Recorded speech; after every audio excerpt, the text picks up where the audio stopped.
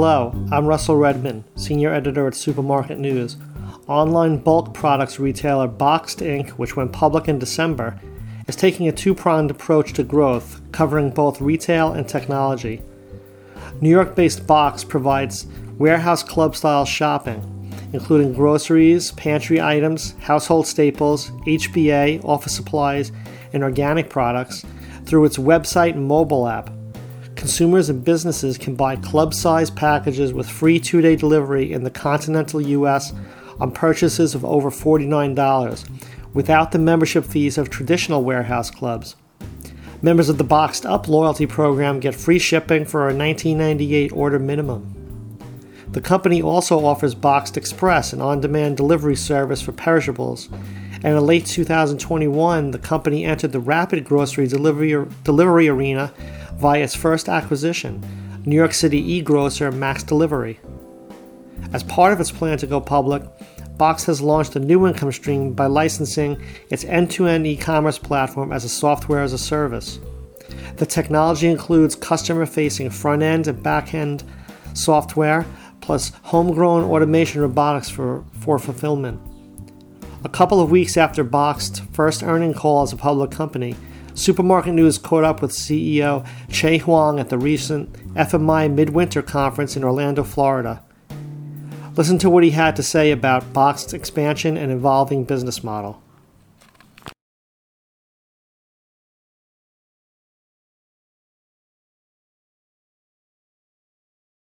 Well, what does being a public company mean for Boxed's growth prospects? What led to that? So I would say outside of the growth prospects, it just means a lot more learning. So meaning that, Boxed was private for almost 9 years. And so now as we go public, in a great way, I feel like I'm invigorated, I'm recharged because I'm learning something new every single day now. For the growth prospects of the company, it's also really impactful. So we raised, as of our last earnings call at the end of last year, we had $105 million in cash. And so being able to invest in growth, not only on the e-commerce side, but also the software side, I think is the biggest impact of the IPO. Mm-hmm. And what areas of business are targeted for expansion, meaning where are the funds earmarked for it? I know you just mentioned the software. Yeah, so of course, on the e-commerce side of the house, because remember, we now have two sides of the house. So two business units, one is the e-commerce business and one is the software business. On the e-commerce side, definitely being able to spend more on marketing, and not just any marketing, but above the line marketing to drive awareness is really important to us, because we've always played kind of bottom of the funnel, SEO, SEM, kind of social media ads, but that doesn't really help you build real awareness. And so being able to do more TV, more radio, more podcasts. I think I might have seen a TV There you go. So recently. it's working. Where was that? So we've never really played in a meaningful way there. And as a result, our unaided awareness is only 1%. And so if we think about moving that to 2, 3, 5% as a result of some of the spend, I think it's going to be good. One thing that we're really excited about is the B2B prospects of growth. Right.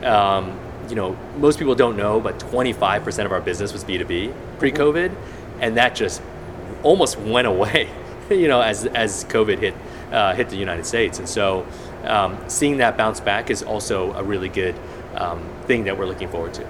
Right, it makes sense to B2B. I mean, I'm remembering when warehouse clubs first came into my area. The big buyers were all small businesses. Yeah. That's originally, people forget that we're a wholesaler. And so that's what wholesalers do, is generally they serve business clients. It wasn't until, I would say, the 90s where that changed, where, folks like me and you could go and shop at a wholesaler. So, an important part of our business that we're showing signs of growth. So as of Q4, we were up 59% in that quarter, year over year on B2B. So it's showing that, some folks are venturing back in the office, they're restocking the coffee, they're restocking the snacks and drinks. So we're seeing some of the tailwind of that.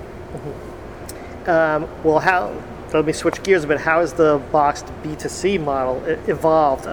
What are some of the areas for growth that you're looking at, areas of improvement? Yeah, because I guess of the grocery operation and non-food. Of course. So two main things. One is we opened up during the pandemic a marketplace. So Pre-pandemic, just about everything we sold was first party. So meaning that we would buy the item from the manufacturer, we'd resell it to folks like you all across the country. What we found though is that to open up our platform to allow vendors to utilize kind of our rails to reach our customers could be very powerful. So last year we added over 1,000 new items, which if you're asking other folks, it might not sound that much, but remember we only had 2,000 items. So going an additional 1,000 was a big step for us. And then also acquiring Max Delivery and now having a fresh dark store delivery service is really important for us. Well, another thing is, what does the Boxed Up loyalty program bring to the table, and how do its members compare to customers who don't belong to that loyalty program? Yeah, it's one of those risks that we took because, before we launched it, if we were just sitting together and brainstorming about is it going to work for us or not, the answer might be it's probably not going to work because remember, we're based upon this premise of building a basket. So 8 items on average for your typical consumer, 15 for your business. And if you add fresh to it, it almost doubles, even beyond that. And so if you offer free shipping on every order, common sense would say, okay, people are just going to buy a single item and they'll just keep coming back and basically kill you with just single item orders. Oh, yeah. But what's interesting is that we didn't see that. So AOVs went down, of course, for Boxed Up members, but not by like an awful degree. And yet they ended up shopping with more frequency. So overall, it changed their behavior. They spend way more with us a year than our non-Boxed Up customer. And the AOVs are still rather strong. I guess so. Maybe that offer of the free shipping just said, hey, why don't I get just to add some more stuff to my cart? That's right. So what we found, at least so far, is that it acts as a safety net for our customers. So meaning that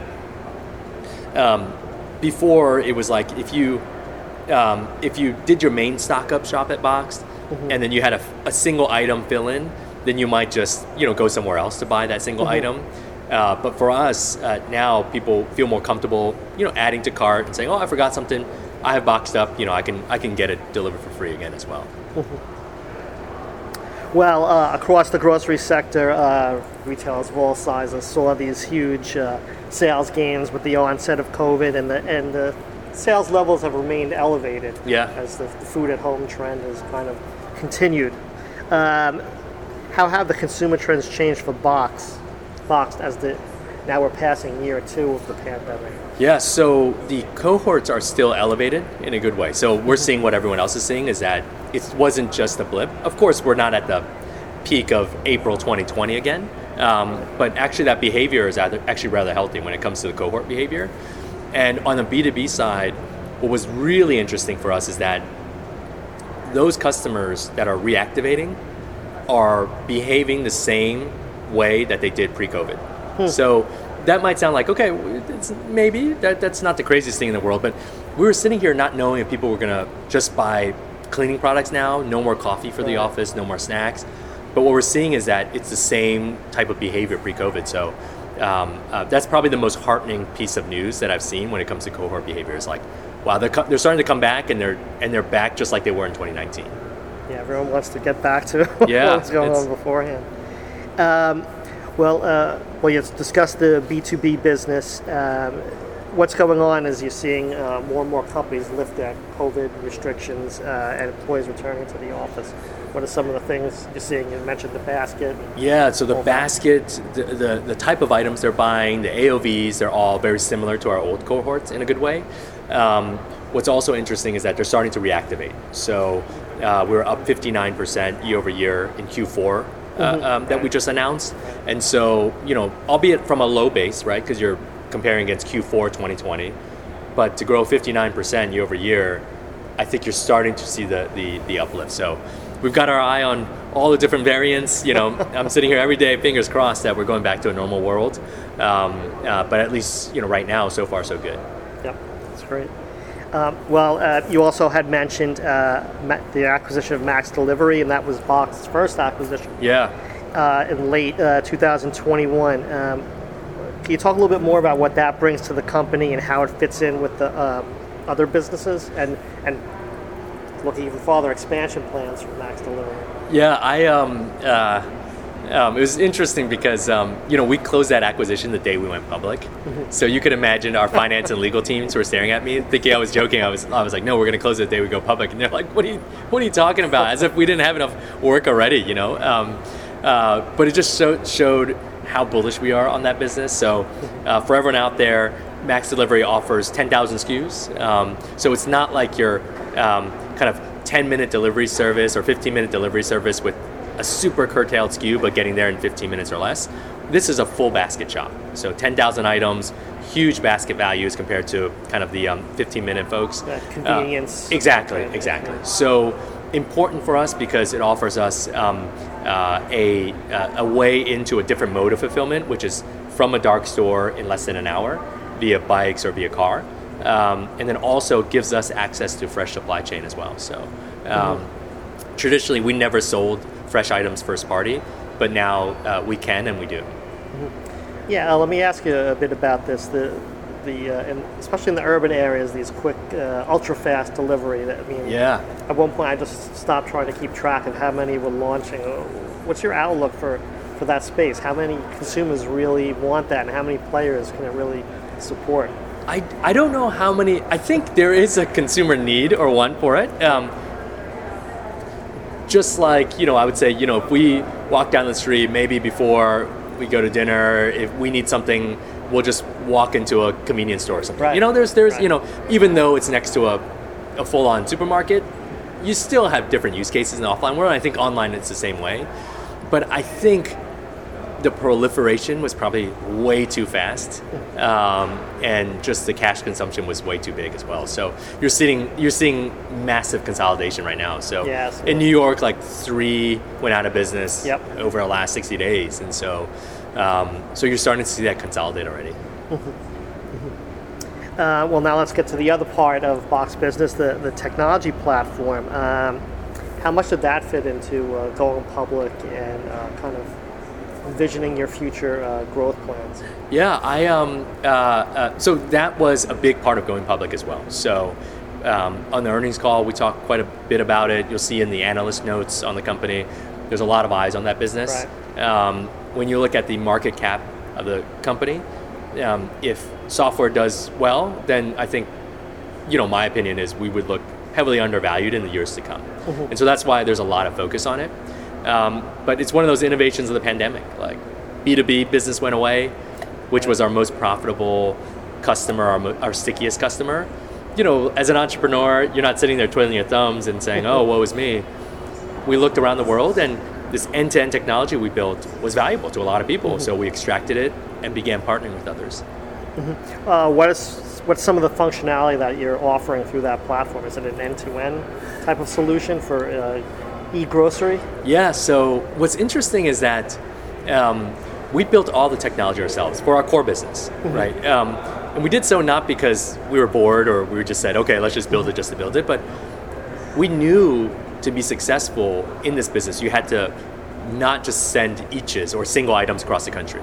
So getting someone to build a basket of 8 items, businesses with 15 items, it took a lot of customization that can only happen if that DNA is injected from day one on building the tech platform. So what we found is that that's valuable. So it's not just how you build a basket, but then it became, how do we pack a box with 8 items? And then how do we go around the fulfillment center and grab 8 items efficiently?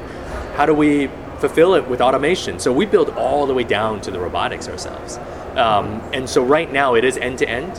Of course, the option is the bots, but we can do, actually all of our deployments now are software only, but it is end-to-end. So people are basically white labeling Box, airlifting it and putting it onto their stores.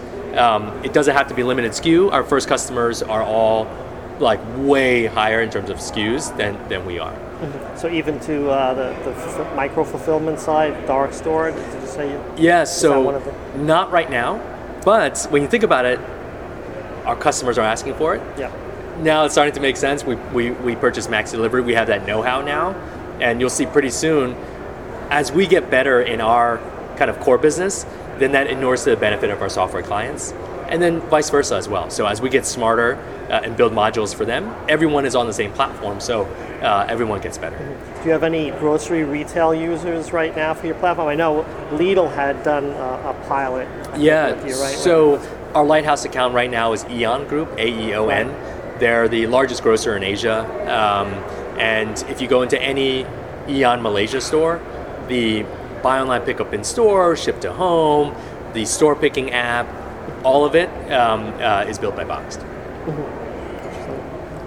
Can you talk about the growth of the B2C and the B2B customer bases and your grocery offering? How much has that expanded in terms of assortment and so forth? Yeah, so, expanded quite a bit. So we've added a bunch of new SKUs. So Marketplace, we added 1,000 individual items on Marketplace.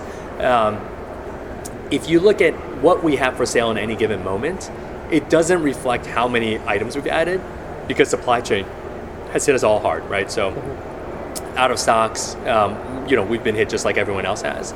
But if we were full capacity, you would see the SKUs have proliferated quite a bit. I think what you'll see is that as we learn more about Max Delivery, they're at 10,000 SKUs. Right now we're at 2,000 to 3,000 SKUs for main boxed. You can imagine those are the goalposts for us right now. Right. And so we'll inch closer and closer to 10,000. What about the customer bases? You still said you're seeing faster growth with B2B versus B2C? Yeah, especially because that was such a headwind for us. Okay. And now it's starting to come back. And so you're going to see, we hope, knock on wood, faster paced growth in the B2B side than the B2C side. Simply because of, arithmetically, that's how it works when we were at such a low base before. But we're looking forward to it. That business was growing at a 50% CAGR from 2015 to 2019 before COVID hit. So, of course, I was joking before about, being a toilet paper salesperson. Right. 2020 was a great year, but man, it was a double-edged sword because B2B went away for us. Where do you see, where does Boxed fit into the marketplace for grocery retailers, all the different formats, the traditional supermarkets, the discounters, warehouse clubs, mass merchants and so forth, and other online-only players? I think you see us kind of filling in a new niche between the pure play supermarkets and the pure play clubs or the clubs, the warehouse clubs. In some sense, we're beginning to sell items that are not just only bulk, but people come to us for bulk. But what we found is that people want to see so much more, and they would buy so much more if we just had it in stock. And so that's why you'll see us grow assortment, but we're not going the way of the everything store, and we're not going the way of hundreds of thousands of SKUs. So that'll be kind of something we'll have to be disciplined on. Right, and your technology, the experience that you have when you're shopping online. Yeah, that's right. So in some ways, we're kind of carving out our own path. There's very few people in the world that sell celery sticks, toilet paper, and software. So, but that's our business these days. Well, now I got a nice question, open-ended question for you to wrap up our talk. What about Boxed makes you most excited as you look ahead? Oh, man.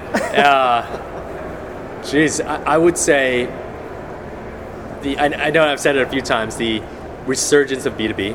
I think there's massive opportunity in the B2B space in e-commerce. If you look at all the different reports out there, they're basically saying B2B is a bigger opportunity than B2C e-commerce. Now, there's different segments, right? There's like tools and, like construction equipment as well as grocery, but B2B is a big opportunity. And of course, software as well. If we can get those two right, I think B2C will continue to hum along now that we're in a post-pandemic world. Fingers crossed, knock on wood. But if B2B continues to come back and we are able to execute on software, I think these are going to be a few exciting years ahead of us.